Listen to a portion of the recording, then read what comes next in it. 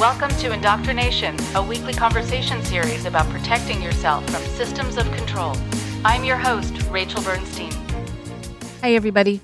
Before I welcome the guest for today, I wanted to make mention of how exciting it is to find out that we have a lot of listeners all over the world, specifically right now, besides the United States and Australia and Canada, other English-speaking places.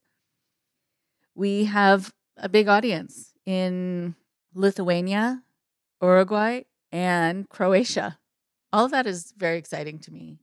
And as I've asked for in the past, if you live in one of those places or another place around the world where this podcast speaks to you for one reason or another, please be in touch with us at indoctrinationshow@gmail.com and let us know what that's about so we understand. And also, if there's more that you would like to hear about that would be helpful to you and to the people around you to hear about, please let us know a subject that is of importance to you or that seems to be compelling because it's something that's affecting a lot of the people near you.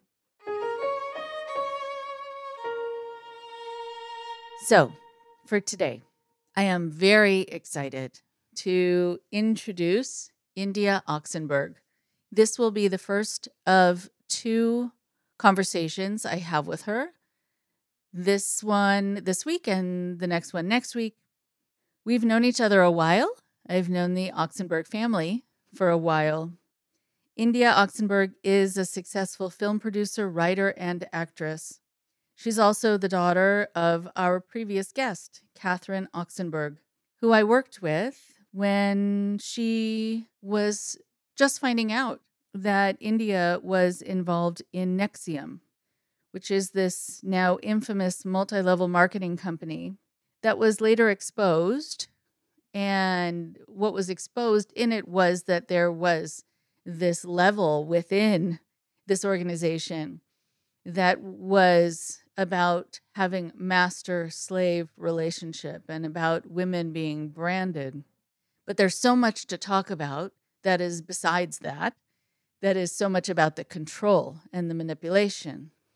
And when I first met with Catherine and then met with India, Keith was still out and about. Keith Raniere, the one who developed Nexium. And now he's in jail. What's so interesting about that is that there's still some people who are loyal to him, even after all that he's done, even after the charges against him. That's actually not uncommon. It's like people saying they're not quite ready to lose their leader, the person who they had come to see as their anchor to the world. While in Nexium, India was introduced to the cult's inner circle and was groomed to be a sexual partner of Nexium's founder and leader, Keith Raniere, who I just mentioned. In 2020, she published the book Still Learning, a memoir. She produced and starred in the documentary series Seduced, Inside the Nexium Cult, which I'm also featured in, which I was very happy to be a part of. And it was put together by wonderful people, Cecilia and Inbal. You have to check them out. They're wonderful, wonderful documentarians and filmmakers. And it was a very tense and intense time while India was really documenting how she transitioned out of Nexium and tried to get a sense of a connection to her mind back. That's an arduous process and a long process. And she's here today to start talking to you about her experiences.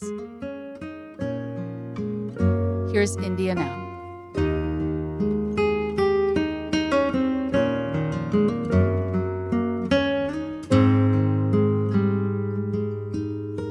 I am very excited to have India Oxenberg with me today on the show. And I know we have a lot to talk about. Probably the best place to get started is to have you introduce yourself, who you are, what you're doing these days and the reason that we're talking today on the show. All right. Well, first of all, my name is India Oxenberg. I am a writer and a producer and an activist. I'm a national ambassador for RAIN. It's the premier anti sexual violence hotline that is available for people. And so I've been doing a lot of work with them this summer, which I've been really grateful for, as well as working as a producer for Stars for the network. So that has been a really exciting change in career for me and has really given me a lot of motivation to just continue to study and learn and explore the field of coercion, abuse, and also cults and things that have become very familiar and personal to me. And why we're here together is because we work together on the series Seduced, but we also work together in a therapeutic sense off camera. And I just feel really grateful for the work that we've done together. And I think it has been really helpful for more people than I had expected who resonated with this story of Nexium. And I think from there, I've kind of just wanted to expand my horizons and my career and focus more on activism and what it is that I can do or how I can lend my voice to certain causes and bring awareness to an issue that I really think a lot of people are either unaware of or are too uncomfortable to learn about. So I've been trying to promote these concepts in a more mainstream way so that people can relate and identify and they don't just go, oh, that's just about cults or that's just, for people who are naive or uneducated, when the reality is that I think anyone is susceptible to manipulation. If you have a vulnerability, you're susceptible, in my opinion. So it's just something that I've become really passionate to talk about. And in doing so, it's given me a lot of clarity and healing. And obviously, I still have my challenging days because I'm a human being too. But I think just in the process of speaking out and coming forward about these pretty challenging topics, um, it's helped me really just integrate and kind of understand the why and what happened. And I feel enormously different than I did a couple years ago. Let's just say that.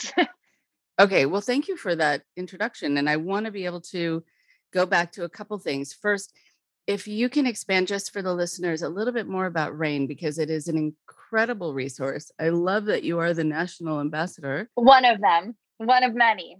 Tell us a little bit about that, and then we'll go back to talking about you specifically. Okay, so RAIN is the National Sexual Assault Hotline and education about sexual violence. And they have tons of resources. For one, an anonymous hotline, which you can call. And you can also visit their website, which is rain.org. And there's a lot of things on there that really help people speak to survivors, to understand the appropriate questions to ask, also where to go if something has happened to you and you don't know who to speak to. Because I think that's something that most survivors experience, is that just utter shame and feeling of being alone and isolated with something that they don't know how to process. And that is really the worst thing that you can do, is to shy away from a safe place and a safe resource to go to, because then you're just stuck with all of these uncomfortable feelings. And so my work with RAIN has really developed over these past couple of months. I reached out to them and I was really just a big fan of what they do. And I started to share their content on my social media. And I got in contact with them and I was like, how can I work with you guys? Like, how can I participate? So we started this back to school campaign project, which was how to bring awareness to the red flags that may exist on college campuses for people who are newly independent and maybe out of their parents' homes for the first time. And the reason why I was so passionate about this subject is because when I was 19 years old was when I was recruited into Nexium. And I was at a crossroads in my life where I was really looking for structure and direction, and I trusted these people who seemed like authority figures in the world of success and entrepreneurship. And that was what they were selling at the time through this program called Executive Success Programs, which was their consumer front product. And so when I was speaking with the other leadership at Rain, I told them that I wish that there were things that I would have known when I was 19 years old before entering the world to look for. Like, what are those things that maybe a 19, 20, 18-year-old should be aware of so that when they go into an institution like a university or on a campus, they're not blindsided by things that could easily be avoided. And so we started this back and forth project of creating an article that gave 7 points, basically 7 red flags to look for when you go back to school. And I used my story as sort of a cautionary tale and template to show the relationship between love bombing or gaslighting or many of the things that you and I have spoken about Hmm. as like a cautionary tale. Like, these are the things to look for, these are the things that I didn't know, and I hope that this helps you become more equipped and also keeps you safer and keeps your friends safer. And so we started to work on that, which I'm really, really proud of, because that's my first article that I have written and published. And I've brought a bunch of other survivors to Rain who really want support in their own activism, and also from other cults, including LDM, which we've spoken about, because I trust them and I know that their hearts are in the right place. And it's difficult to find charities, sadly, that really do practice what they preach. And so I am very cautious about the types of organizations that I enter in now, because I don't just jump in right away. I do a lot of research beforehand, and I've learned from my prior mistakes that you have to be careful, because people do find positions of power where they can, manipulate and use people even within the charity system. And so that's something that I am very aware of now. And so my cooperation with Rain has been thoroughly vetted. And I think that they're a great resource for anybody who is either struggling with the effects of sexual violence on themselves or sees a loved one that is struggling and doesn't know how to help them or communicate. So that's a little bit about Rain and what I've been doing with them. Quite amazing. Going back to a couple things that you said, and then we'll move forward. One of the things is that, yes, people don't necessarily know how often this happens because people don't necessarily want to talk about the experiences that they've had. Sometimes they also are worried about being the first person. They don't want to be the lone voice. They don't want to be the first voice. And so the more the people out there who have had these experiences can find others who want to speak with them or who have already spoken, then they can join in and lend their voice. So if you are at all worried that you're the only one who's had that experience, whatever that is, that's never the case. And it just means that you haven't found them talking about it publicly, or you haven't found where they've talked about it publicly, or where they've tried to, or, so you will never be the only one.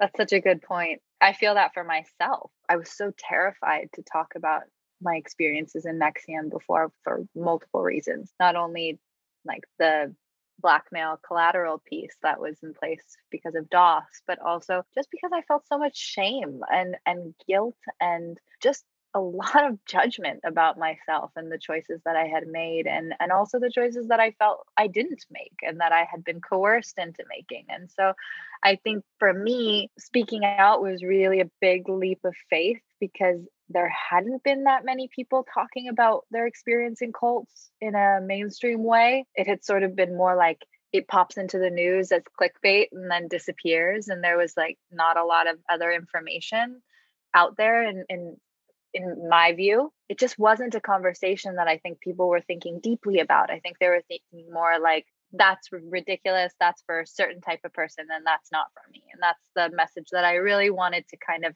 change. And I do think that survivorship is huge, because even just being able to talk to one other person who understands and can relate to you can take away so many of those negative feelings of isolation and shame, and just makes you feel more human. Like, oh wow, I'm just like everybody else in a certain sense, which is really nice sometimes. Yes, it is.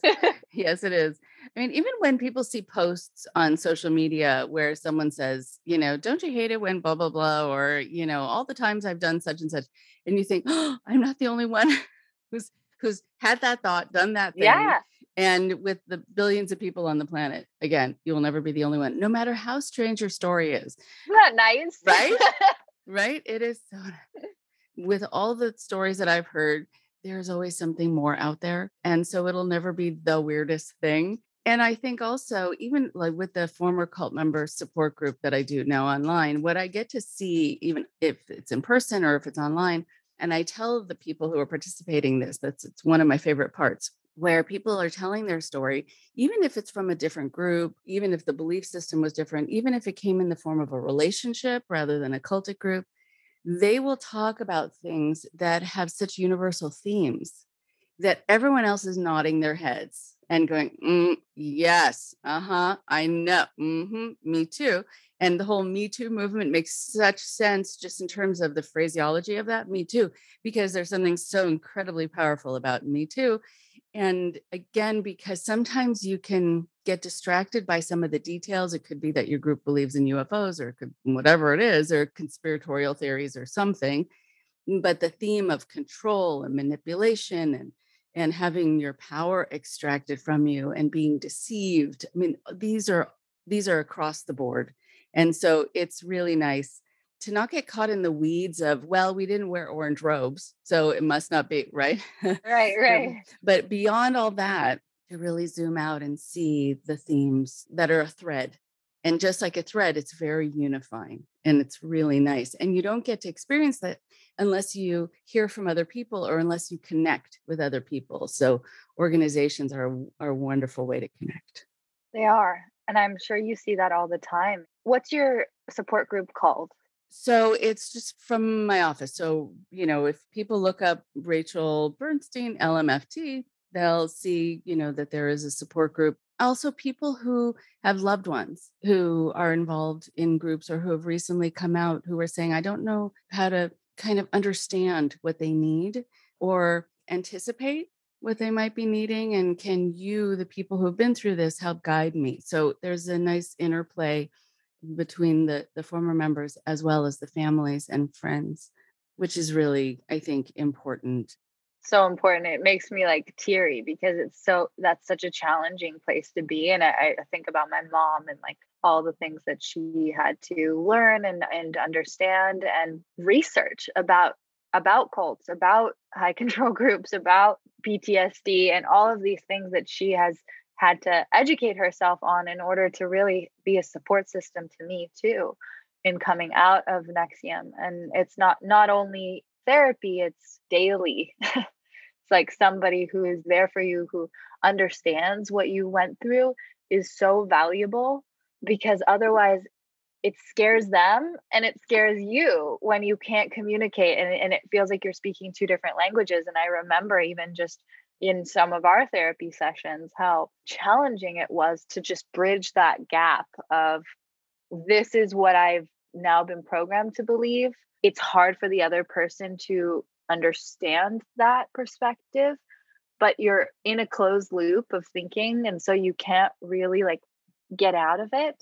And it's scary, and it's scary for your loved ones too. So I'm so glad that you have that group for them, because sometimes it's that very person that's like the only person that's going to actually be able to say the things that you need to hear, but you don't want to hear it. But it comes from a loving place. It just happens to be maybe against all of the things that you were taught to believe, and that's a hard place to be. It is a hard place to be. I'd love to hear a little bit more about that particular point about a family member trying to kind of get it right. I think that sometimes when people have been involved in a cult or they're recently out, they're somehow expected to be experts about manipulation and coercion and undue influence. They only know about their experience, but they don't understand. Not at all. Not at all. And having the terminology here, here you're in this position where you're supposed to educate someone and you're thinking, I haven't even quite landed yet. My head is still all over the place and I don't know how to explain it. And so that's a very hard thing. Sometimes I'll just tell families, like you're saying, to do their research to find out. Sometimes they are going to be more educated about the techniques that were used, and then they can hear their loved one talk about what they went through, and then they have a frame of reference. They can say, oh, that's this. Right. And actually, that's comforting because when the person actually uses the right words, then you feel like they're actually listening to you and that they've taken the time to understand things that were the most important thing to you in your life at one point. That means a lot.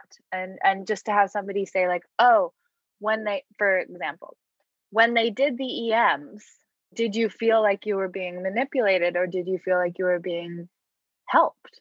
Like even just a question like that where it comes from a genuine curiosity rather than like, "I already know the answer and you were being fucked with and you are an idiot that you even thought that that was good." Like that is not the right way to approach the conversation. For me, it was all about feeling respected because I already felt so much shame and humiliation that the last thing that I wanted was the person that I was trying to rebuild trust and love with to be criticizing me.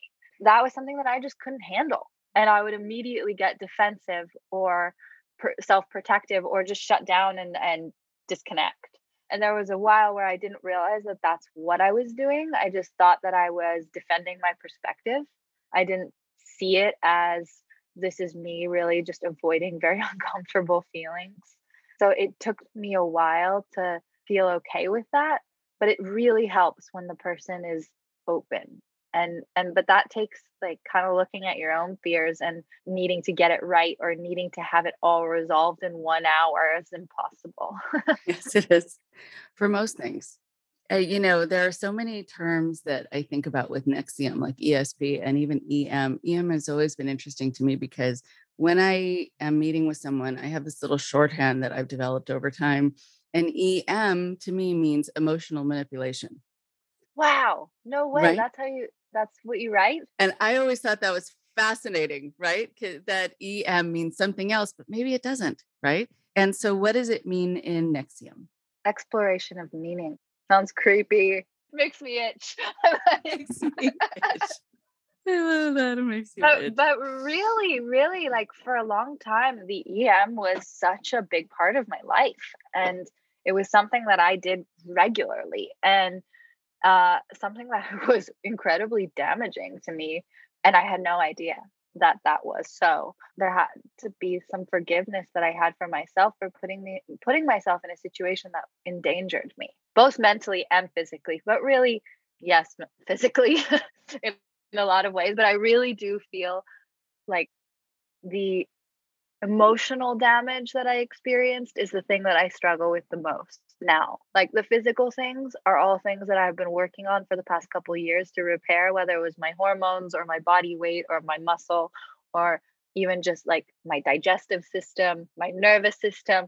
All of those things are physical and those have been kind of, even though big challenges to try and get a whole handle on and repair, easier than the emotional blocks or boundaries that I have inside. And that's been like some of my lowest points have been when I haven't really felt like I could handle that. And I would just go straight into overwhelm or a really heightened state of fight or flight. And I'm like, what is wrong with me? Like, what is wrong with my brain? And I feel like I've said that a million times in these past couple of years. And I just recently have started to feel differently about that, that it's okay, whatever I'm feeling is okay, and that it's more about like leaning into it than just resisting and rejecting it. And I know that's easier said than done because sometimes these feelings can feel just freaking terrifying and just big and explosive, and they come with a lot of memories and other emotions attached to them and even physical pain. So I do feel like that's really the hardest part is getting yourself back into a place where you feel comfortable with your emotions and where, and I know for me and with Nexium, also just trusting my instincts and feeling myself inside. There was so much time where I just wasn't there and there was nobody. I was only basing my decisions on whether it was going to upset someone or please them. So there was no India in there. There was no like me making a decision like, oh, I really love barbecue. Like No, I was a vegetarian because I had to be a vegetarian, or I was on a restricted diet because I was commanded to be on a restricted diet. There was no free will or choice. And I think that's something that's really hard for people to understand, especially if they've never experienced a controlling relationship or group. I'm sure you see this a lot, but like I have a partner who it was not in a cult and was not, sexually abused as a child or as an adult. And he has had to really work hard to kind of understand what it might feel like to not know yourself and to have sort of a slight vacancy, and also have to kind of go back in time pre Nexium to be like, what do I like? Like, what did I like before the cult? And sometimes I even find myself asking him questions like, silly, this is a really weird example, but I feel like you'll understand this. But so Patrick, my partner, he is a chef and he makes pizza specifically. That's his thing. Sometimes when we travel, he'll take me to try all sorts of different foods, mostly like Italian American or whatever regional food that area we're in. We'll try that because we like it, and he's a foodie and so am I. But we'll explore and I'll try things, and then I find myself asking him questions like, why do I like this? What about this do I like? Because I know I like this food. I know I like this pizza more than the last pizza. And he'll be like, well, there's a lot of things about that you've told me before that makes this decision make sense, like why you would like that or not. So for one, he'll say, well, it's naturally leavened. Like it's made, the pizza is made a certain way. And so I'm learning to like identify the nuances of what I like and what I don't like. But sometimes I need help remembering the things that I like because I've spent so much time kind of defaulting to somebody else. And it's really nice to kind of feel like, oh, yes, I like this because I like this kind of pizza and I like this kind of topping and I like this kind of preparation and I like this kind of style and this kind of region. And it's like I'm getting to know myself in a different way that I didn't really have the opportunity to do so for so many years. Wow. Perfect example because you're talking about something basic. I mean, it's not like it's existential thinking. It's about preference. It's about your senses. It says so much about how, in such a primal way, you were detached from the self. And it's reminding me of this idea of a thread that I was talking about. It's interesting. I haven't thought about it this way before. But what Patrick is doing is he's helping this thread go back and loop towards you, like you're getting back connected to yourself because it became frayed and detached, and he's sort of knotting it and back, attaching it back to you so you get to see who you are and were, and actually still always had been. But I had lost her. Right. You had lost her. That's right.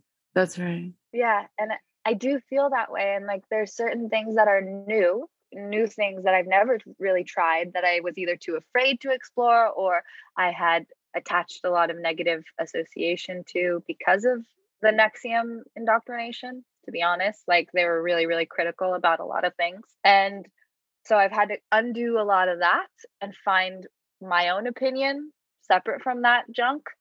And then also, what you're saying is like close that loop of who I was prior with who I am now, but still being open.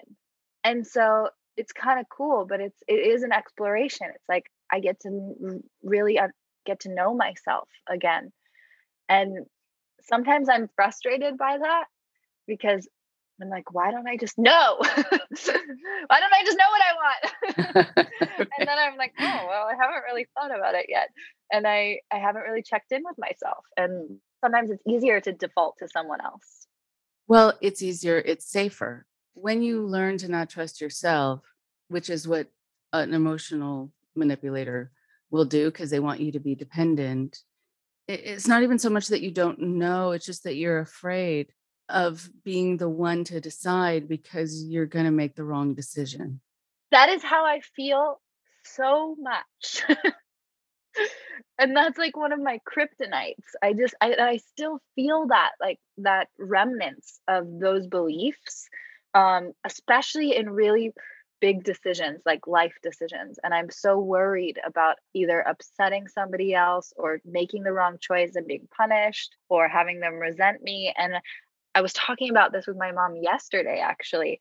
And I just felt like I still hear Allison's voice in my head sometimes of, you don't know yourself. You don't know who you are. You don't know yourself. And I'm just like, yes, I do. And I feel so angry that like that voice is still there and that I doubt myself often and that I don't trust myself in certain areas. And I'm trying to undo that, but I still feel the remnants of that programming. Okay, so for a frame of reference, so you're talking about Allison Mack, just so you know who people know who that is. And so I'll just do that. I'll sort of translate as you go, so that you don't have to stop yourself when you're telling a story. So I'm wondering if it can help if when you hear her voice saying, you don't know, if you can start the phrase with, I need for you not to know. Not you don't know, but I need for you not to know. Oh, right. And then you can see the manipulation. Right. Because it's not about you not knowing. She just didn't want you because she had learned that. It's not like she originated that thought. I mean, she was in Right. the group too, I right? didn't know that that was a thing that manipulators did to destabilize you. So a cult leader, for example, will tell you you're wrong. But if you can hear, I need for you to be wrong. Because if you're confident, if you know you're right, you won't need me.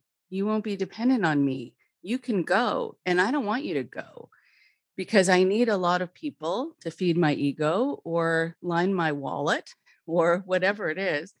So I'm going to strip you of something by telling you that this message is about you, but it's not. It's about my need, not your inadequacy. Wow. So I'm wondering the next time you hear the phrase, just a thought for anyone listening and for you, if you can add in that manipulative piece that really she was making a statement about herself, not about you. I need you to not know yourself so I can control you. Yeah. That's a big difference. So you knew. I did because I would often be like, what?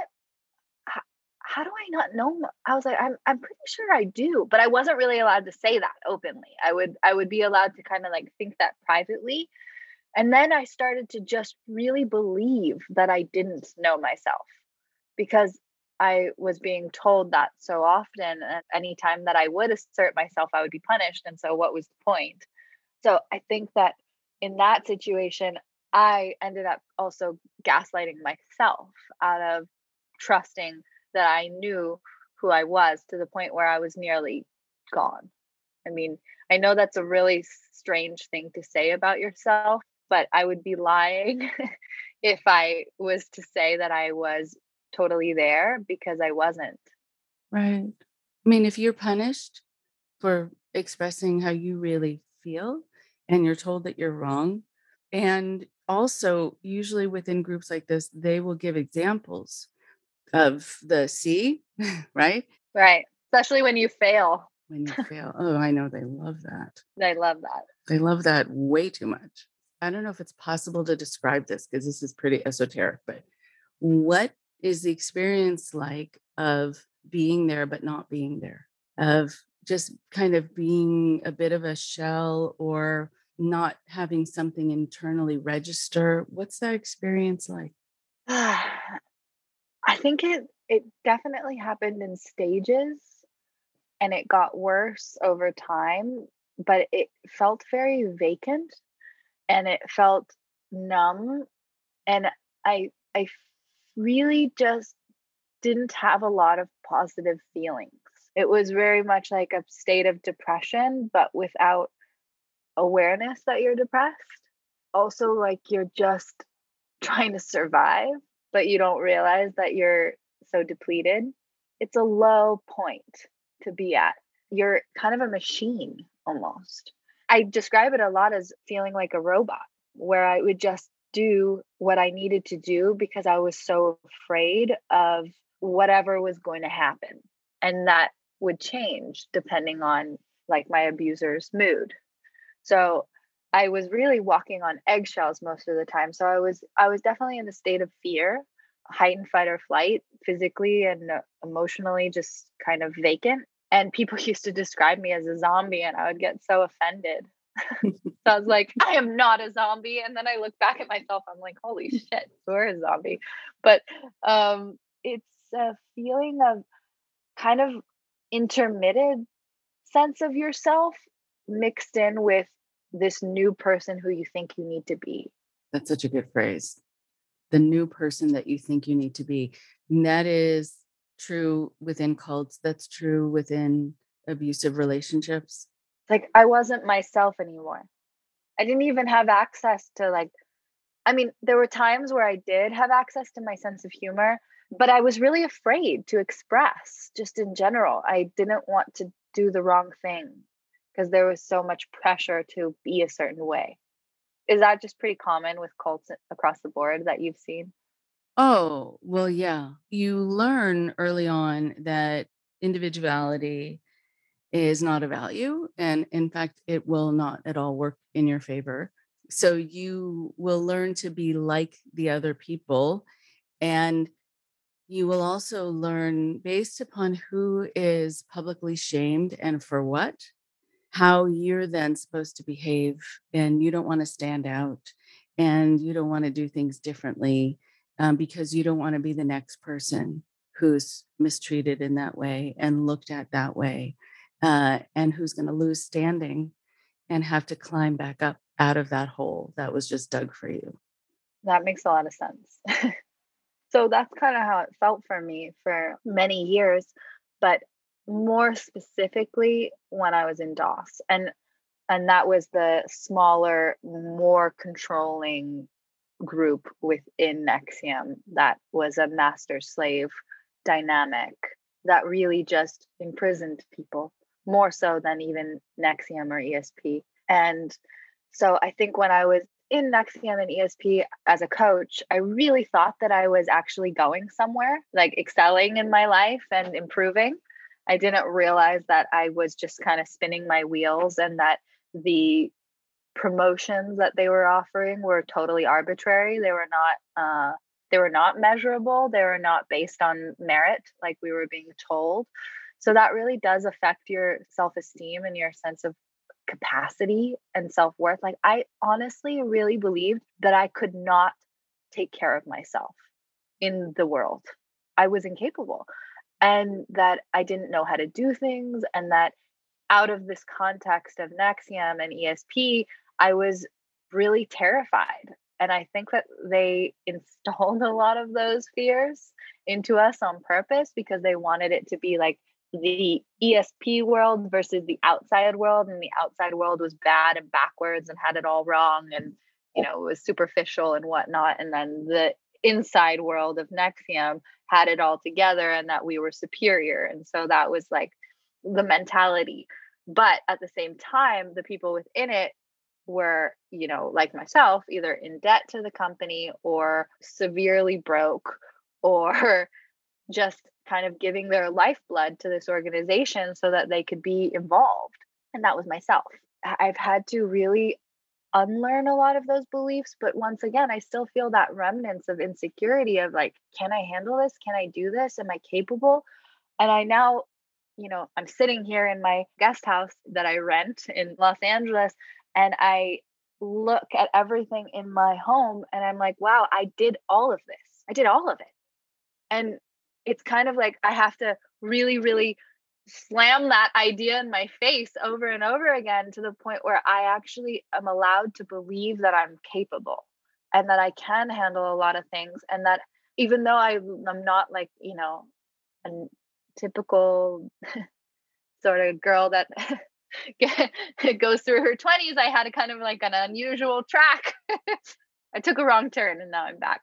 But I do think that it's nice for me to just allow myself to recognize my accomplishments because it reminds me of my capacity and my resilience. Whereas I have spent a lot of time pointing out all of the things that were wrong with me and incapable and needed fixing. And that I felt this permanent hole inside of me that was never going to be resolved, that really was planted and grown by Nexium. Mm-hmm.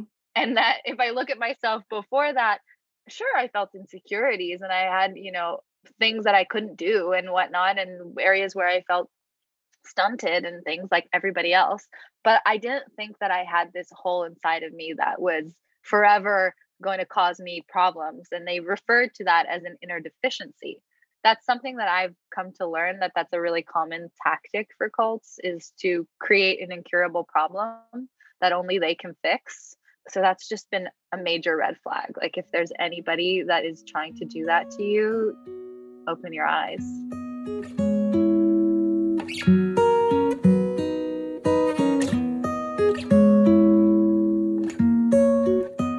One more thing before you go.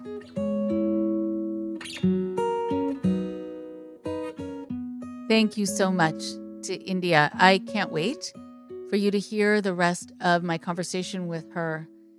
It's so interesting to speak with her because she's one of these people who's so open to discussing what's on her mind, and also how things have been transforming in her mind, and things have been revelatory that when we talk, she shares ideas with me about things that she has come to realize.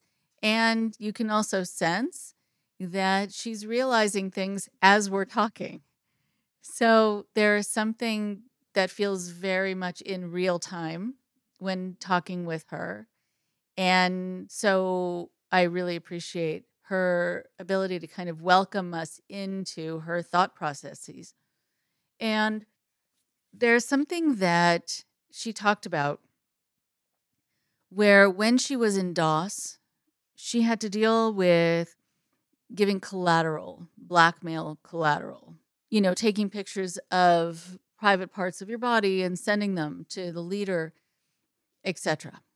So when we think about this, of course, it makes me cringe. Every cell of my body feels how wrong that is. But you wonder why it is that people do it in the moment, why they say, okay. Sometimes they don't say okay right away, but sometimes when other people there are doing it, you don't want to be the only one not doing it. Because again, like we talked about, you don't want to be singled out. You don't want to be kind of having the spotlight shine in your eyes in a horribly negative way. And so you go along. It's also often perverted in this way where it's seen as a symbol of strength, that you are capable of doing these things, willing to do these things, brave enough to do these things. So you feel like it's sending a message to the leadership about you, and you're sending a message to yourself about you. But all the while, just as it was clear talking to India and clear when I talk to countless other people, there's something inside while you're doing this that is trying to inform you about how wrong it is. And even if it's a little whisper of a voice and it's just saying, I don't think so. Those are the times you really want to listen. You want to listen to the doubt. And cult leaders, controllers will often tell you that doubt is an evil thing, that you're not supposed to have any kind of reaction in any negative way to something that's happening in the group. I think that's why a group like Scientology has this kind of way of demonizing what they call the reactive mind. But the reactive mind is your reaction to things. It's the way you inform yourself about something being right or wrong, uncomfortable, etc. And so having it be demonized that you are kind of reacting naturally adds to this whole detachment from the self that we talked about. What is also interesting is how many people found that after leaving a relationship with a controller, after leaving a cult, they had shared much more information than they ever planned to about themselves, much more that was private, much more that was shameful, much more that they had never shared with anyone else. But also, after a while, what they came to realize was they were the only ones sharing. The people who had asked them these questions often weren't the ones also sharing things about themselves to that degree. The leaders don't disclose that level of information. They're not pushed to say the things that would make them feel shame, the secrets they've never told anyone. So when you are needing to write something to show that you are all in and that you are willing to say the thing that really is uncomfortable, think for a moment, is this something the leader needs to do too? Is this something my partner needs to do too? If I have to disclose information, if I have to send photos of my body, if I have to send emails berating other people in my life, telling my family members I hate them, accusing them of abuse, etc., because the person in charge sort of has convinced me that that is true, and also by expressing it that way, I'm showing my independence and my adulthood and my strength. Is this something the leader is doing also? And is this something my narcissistic partner is doing also? 9 times out of 10, I'd even say 9.9 times out of 10, it's never going to happen that you are sharing less than the person controlling you, or that you're even sharing or disclosing, revealing in equal measure to the person controlling you. So ask yourself if it's fair, if you're asked to do something that they don't ask of themselves, or if you ask them, they would just, say, of course not. Of course I'm not going to say that. Of course I'm not going to do that. But you also want to ask them what they need this information for, or what they need for you to do this for. And if it keeps coming back to you that somehow you need to do this because it's a way to show your strength, or it's a way to show that you're powerful, or it's a way to show that you're brave enough to do it, that's not a good enough reason. That's just a pep talk, and that's just encouragement. And that's a way to shift and kind of refocus your mind away from your internal discomfort, away from that voice inside of you that is saying, I don't know. I don't know if I'm ready to do this. I don't know really if I should be doing it. Know also that in this day and age, whatever you put out there in the public's eye, whatever you send digitally, etc., it's there forever. So the choices that you make now are the choices that could impact you for a very, very, very long time. I want to also say that sometimes the legal system does not know how to handle some of these issues very sensitively. And I want to put out there for the women who were involved in the trial, I really feel for what you had to go through, because some of this collateral, some of these photos of women's private parts was put up on a screen in the courtroom as evidence, but for everyone to see, and kept up there for a long time, for an uncomfortably long time. And for what reason? In fact, I don't think there was the need for that in such a public way and for such a long period of time. It added to the shame for a lot of people, for a lot of the women. And so think about what you're putting out there, because it's going to be used against you, but it also might be used insensitively and carelessly, even by the people who are trying to help you. So be mindful of what you share and why you share it and with whom. That's always your choice. Talk to you next week. Thank you very much for listening. Please support Indoctrination on Patreon at patreon.com/indoctrination. Be sure to give us a follow on our social media. Find us on Facebook and Instagram using @indoctrination podcast. And for Twitter, find us at @_indoctrination. We love hearing from you too. So send us an email at indoctrinationshow@gmail.com. And for more updates on the show, visit our website at www.podpage.com/indoctrination.